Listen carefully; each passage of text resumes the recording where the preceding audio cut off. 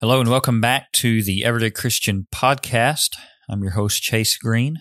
As always, this is a podcast where we remind ourselves that God deserves every praise from every creature every day.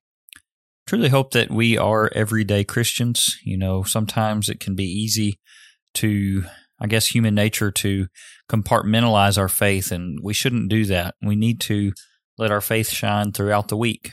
We're not just Christians on Sundays and Wednesdays. And so from time to time on this podcast, I'd like to remind ourselves of that as, again, the title of this podcast implies. We are continuing our study of 1 John. We're getting into the last chapter this week. We're looking at 1 John chapter 5, and we want to look at verses 1 through 13. And then, Lord willing, next week we will wrap up 1 John chapter 5 and the book, and then we'll be heading for 2 John, 3 John, and Jude, and those will be the running commentary of these books, if you will, for this season. Of course, we do have some other topics lined out for the rest of this season as well, so also be on the lookout for those later in this season.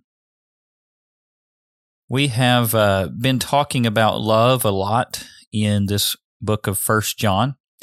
Also, John is going to tell us here in chapter 5 about the certainty of God's witness to the truth concerning the gospel. Very, very important chapter. There are a few verses in this chapter that are pretty difficult, and to be honest with you, I'm going to try to give it my best effort.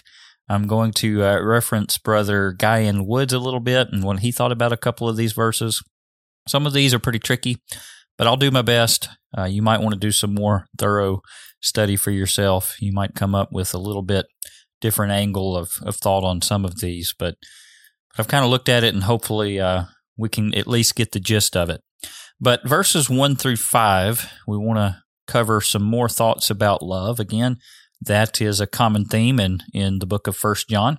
And as we begin here, this is really a continuation of the thoughts that we mentioned from chapter 4, the last couple of verses. So I'm going to read those again, chapter 4, verses 20 and 21. There we read, "If someone says, 'I love God,' and he hates his brother, he is a liar.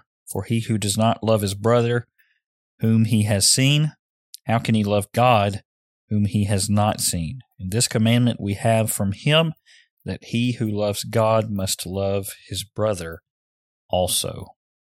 John says then that it is absolutely imperative that Christians love one another. We must not ever hate one another. Last week, toward the end of the episode, you remember I kind of encouraged us to make sure that we're not running around and pretending to hate one another or actually hating others. That's a very serious business. We need to make sure that we're not doing that. Chapter 5, we're going to go into this chapter seeing that believers in Christ are born of God, and we are to love believers in Christ. We're equally born of God together, the children of God, and so we need to love one another accordingly. So verse number 1, "Whoever believes that Jesus is the Christ is born of God, and everyone who loves him who begot also loves him who is begotten of him." Now, immediately, we need to make sure and throw up a disclaimer on this verse, and that is, don't take this out of context. I'm sure that many in the denominational world would love to just rip this verse right out of its context and try to preach faith only, and that is not what John is saying here. John is not saying that the sum total or the end-all, be-all of Christianity is belief only. That's not what he is saying at all. He's saying that a believer in Jesus as the Christ is one who is born of God, and when someone is born of God, we are to love that person. We are to love others who are born of God just as ourselves. Everyone who loves him who begot, so that's God, also loves him who is begotten of him, and so that would be Christians. Now, this is talking about believers in the sense of people who are of faith, people who are Christians. And again, sometimes the Bible uses the terminology of believers in that way, but it's not just mere belief only. The Bible never says that faith only is the only thing that we need to go to heaven. It simply isn't so. So a general statement here about believers, Christians, we are to love one another. Now, a verse that I like to always go to regarding faith and making sure that we understand that true faith includes obedience would be Hebrews chapter 10, verse 39.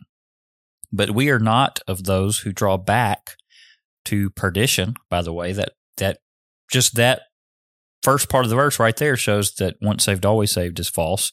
We are not of those who draw back to perdition, but of those who believe. What kind of belief?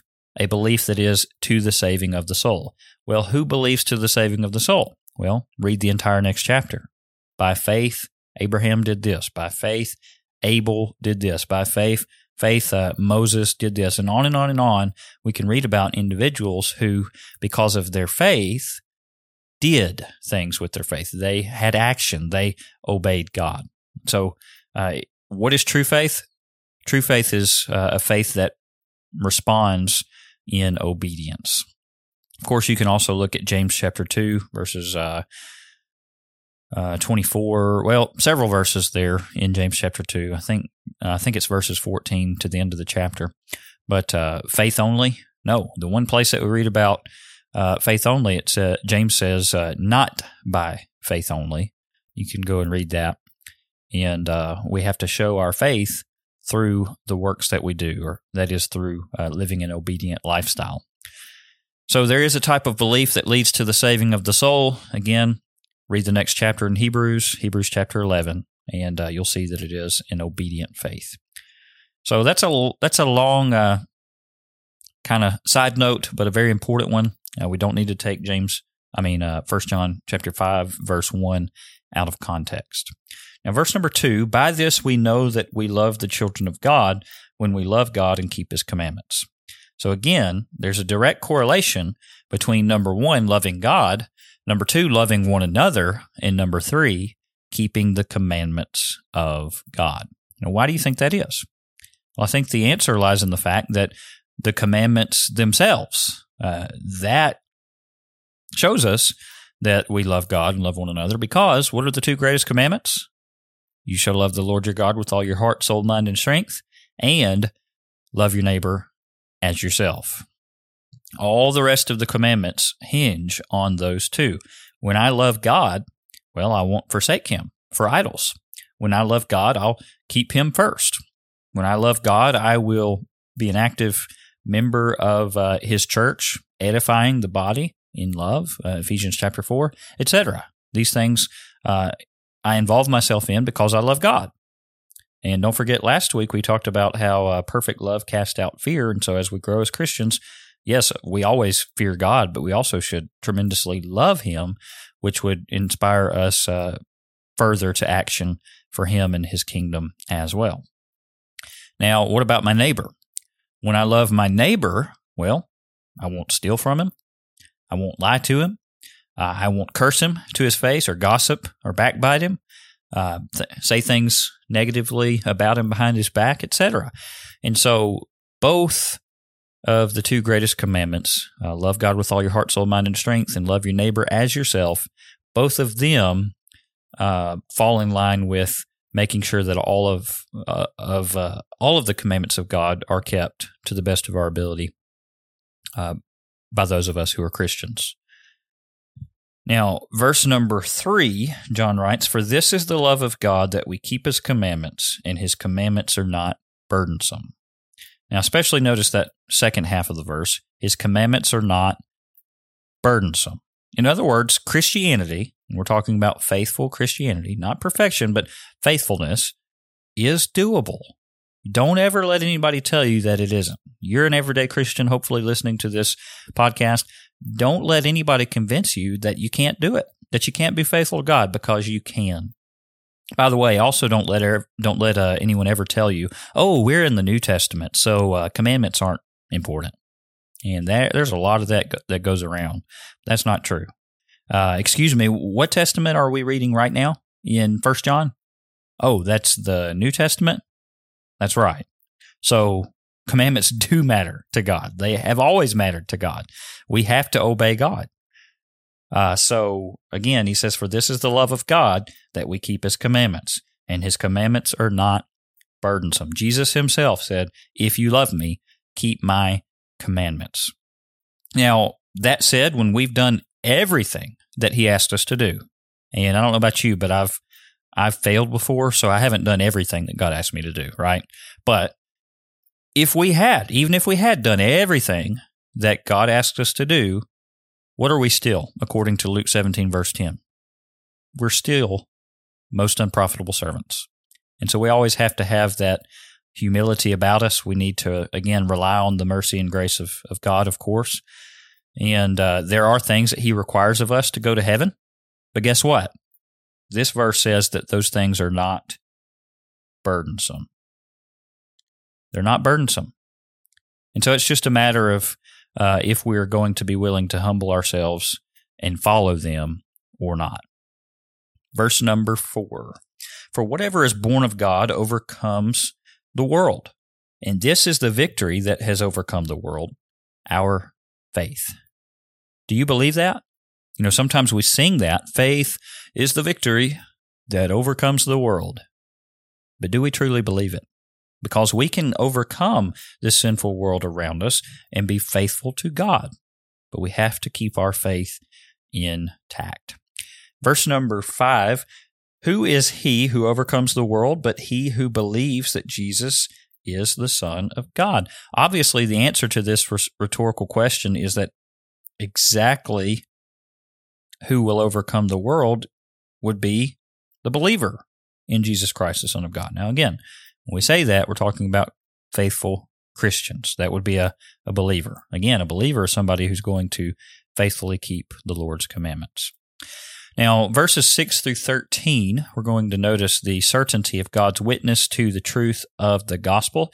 Now, I said early in the podcast that some of this is a little tricky. I'm going to do my best with it. There's some of the wording here that I'm still a little perplexed by, I guess, but we'll go with what Brother Guy in Wood says in his commentary for a lot of this. And speaking of verse number 6, Brother Guy in Woods in his commentary says this is probably the most difficult verse of the entire epistle. A couple of these verses 6 and 7. So anyways, we're going to go with what he says in this section, and hopefully that is right, but you can study this on your own. But verse number 6, again, we're talking about the certainty of God's witness to the truth of the gospel. Verse 6, this is he who came by water and blood, Jesus Christ, not only by water, but by water and blood. And it is the Spirit who bears witness, because the Spirit is truth. Now, I immediately think of John chapter 3 when I'm reading this.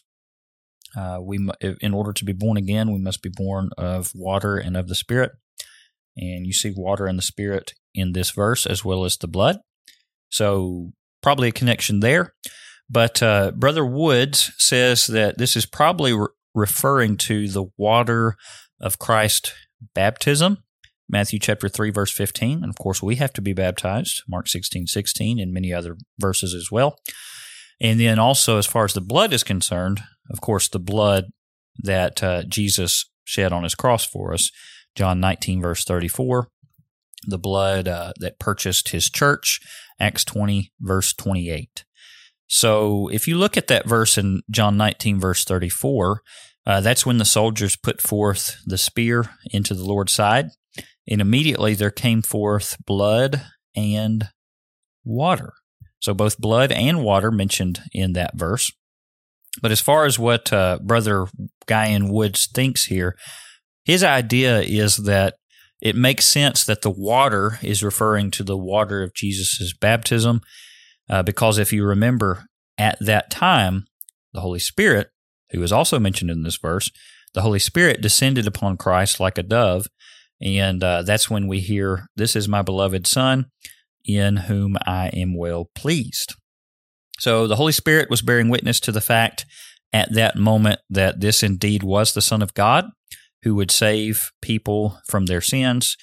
So the idea that from the beginning of Christ's ministry to the end of it, from the water of his baptism to the blood of his crucifixion, the Holy Spirit bore witness to the fact that this indeed was the Son of God. Now, in keeping in context with the book of 1 John, the main part of John's message is that this was indeed the Son of God, God in the flesh, and we must believe in him.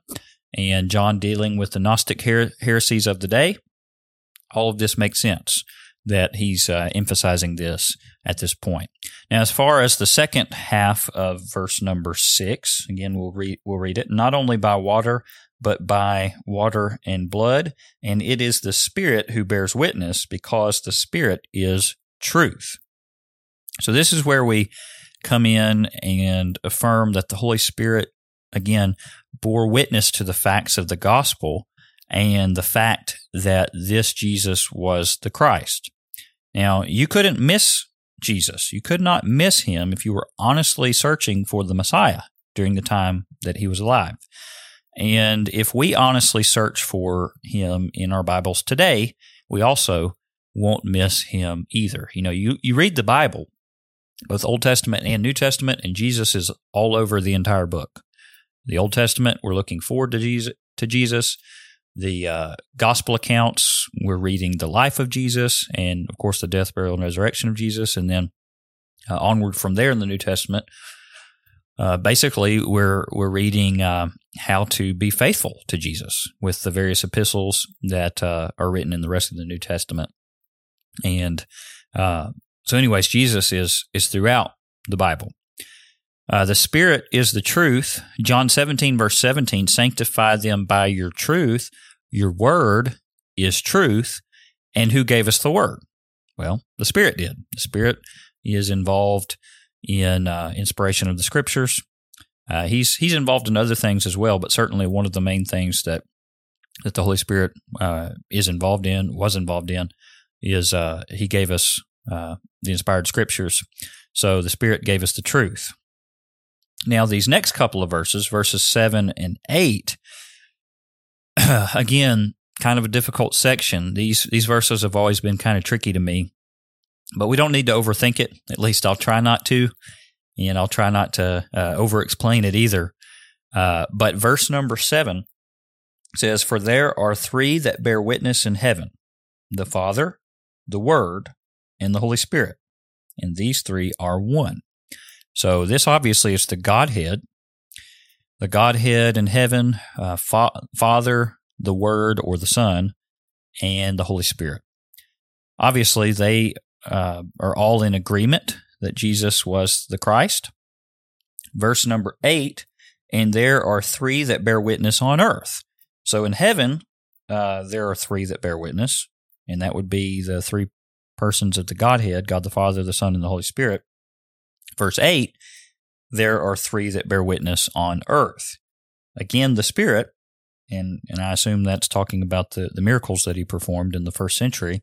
So the Spirit, the water, and the blood. And these three agree as one. So there's unity in the teaching of the Spirit, the water, and the blood. So at Jesus' baptism, what bore witness to his deity?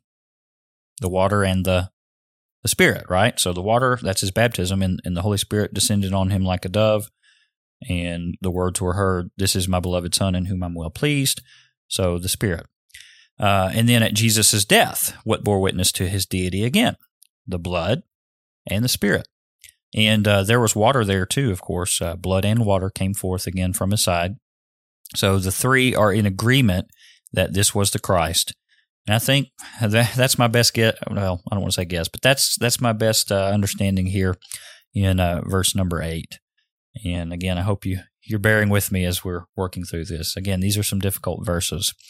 Verse number 9, if we receive the witness of men, the witness of God is greater, for this is the witness of God, which he has testified of his Son.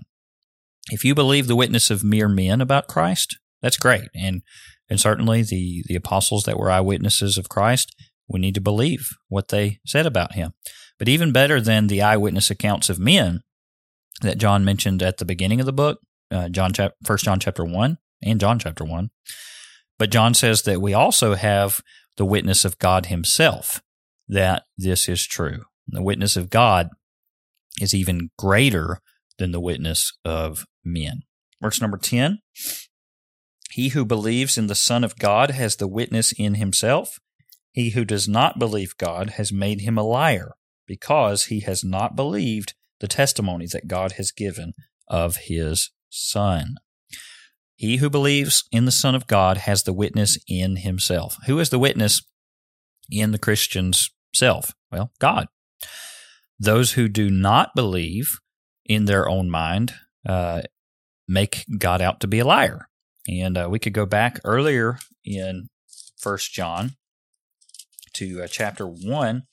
Also, a similar verse says, if we say, in verse number 6, if we say that we have fellowship with him and walk in darkness, we lie and do not practice the truth. And then verse number 10, if we say that we have not sinned, we make him out, or out's not there, but it's the idea that we make him a liar. We make him out to be a liar, and his word is not in us. Of course, God is not a liar, but we make him out to be such in our own minds if we are so foolish as to say that we don't sin.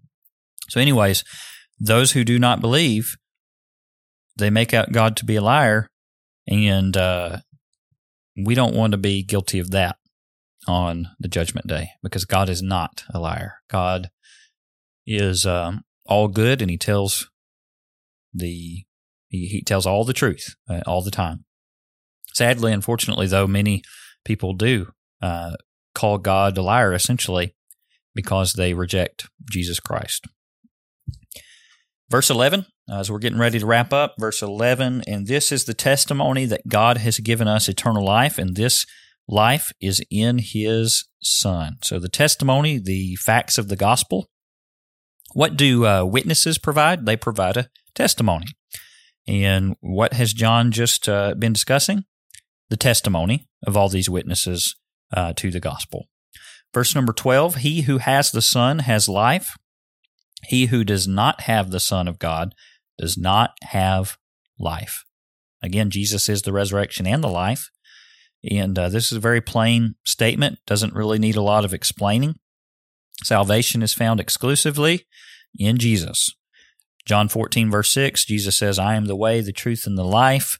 No man comes to the Father except through me. Again, salvation is found exclusively in Jesus. Another passage, Acts 4, verse 12, nor is there salvation in any other, for there is no other name under heaven given among men by which we must be saved. And that's talking about the name of Jesus Christ. Finally, verse number 13, and this is where we'll wrap up for this week. These things I have written to you who believe in the name of the Son of God, that you may know that you have eternal life, and that you may continue to believe in the name of the Son of God.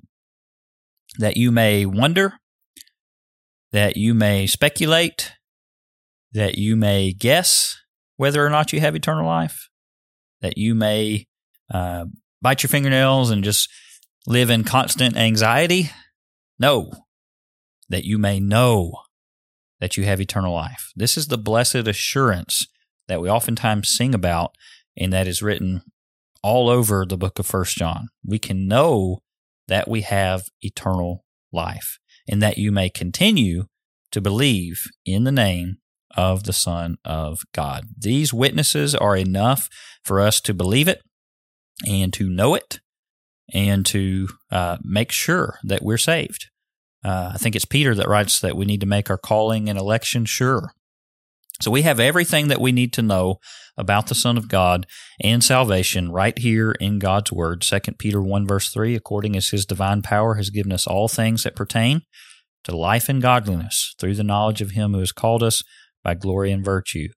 2 Timothy 3 verses 16 and 17, all Scripture is given by inspiration of God and is profitable for doctrine, for reproof, for correction, for instruction in righteousness, that the man of God may be perfect, thoroughly furnished, or thoroughly equipped for every good work. 2 Timothy 2 verse 15 says that we need to study to show ourselves approved unto God, workmen that need not to be ashamed, rightly dividing the word of truth. So when we put all of that together, we read our Bibles, we see what it says, we can know whether we are saved or not. Probably, if you're listening to the Everyday Christian podcast, probably you're a Christian. I certainly hope so. Not just a Christian, but a faithful Christian. If you're not sure for some reason, maybe go back and check the episodes that we did last season on the plan of salvation and make sure. You want to make your calling and election sure. If not, if you're not sure, who's the only one that would be to blame? Well, that'd be yourself. And I realize maybe there's been false teachers that have taught you something that wasn't true, and maybe as you've studied the material on this podcast, maybe the material on other podcasts with the Scattered Abroad Network and with Gospel Broadcasting Network and various other podcasting platforms, maybe you look and you say, you know what, I've been deceived. Maybe that is the case. But still, ultimately, the salvation of your soul, you have to make sure that you respond and that you become a Christian and that you stay faithful, because your salvation is something that, based on what we read in God's Word, it's something it's going to be decided by the Lord. He will determine whether you're saved or lost, and you can know that based on what you read in God's Word. So I hope that you will consider that. Again, I hope that you're an everyday Christian and a faithful one at that. If you're not a Christian for some reason, again, go back and study those podcast episodes on the plan of salvation and make sure that you become a Christian today while you have opportunity. Thank you for tuning in to this week's episode of the Everyday Christian Podcast. Lord willing, next week we will wrap up our discussion of 1 John chapter 5, and that will mean that we will have wrapped up our discussion of the book of 1 John so that we can then go into 2 John and 3 John and the Epistle of Jude as well. Thank you so much for listening to this episode on the Scattered Abroad Network.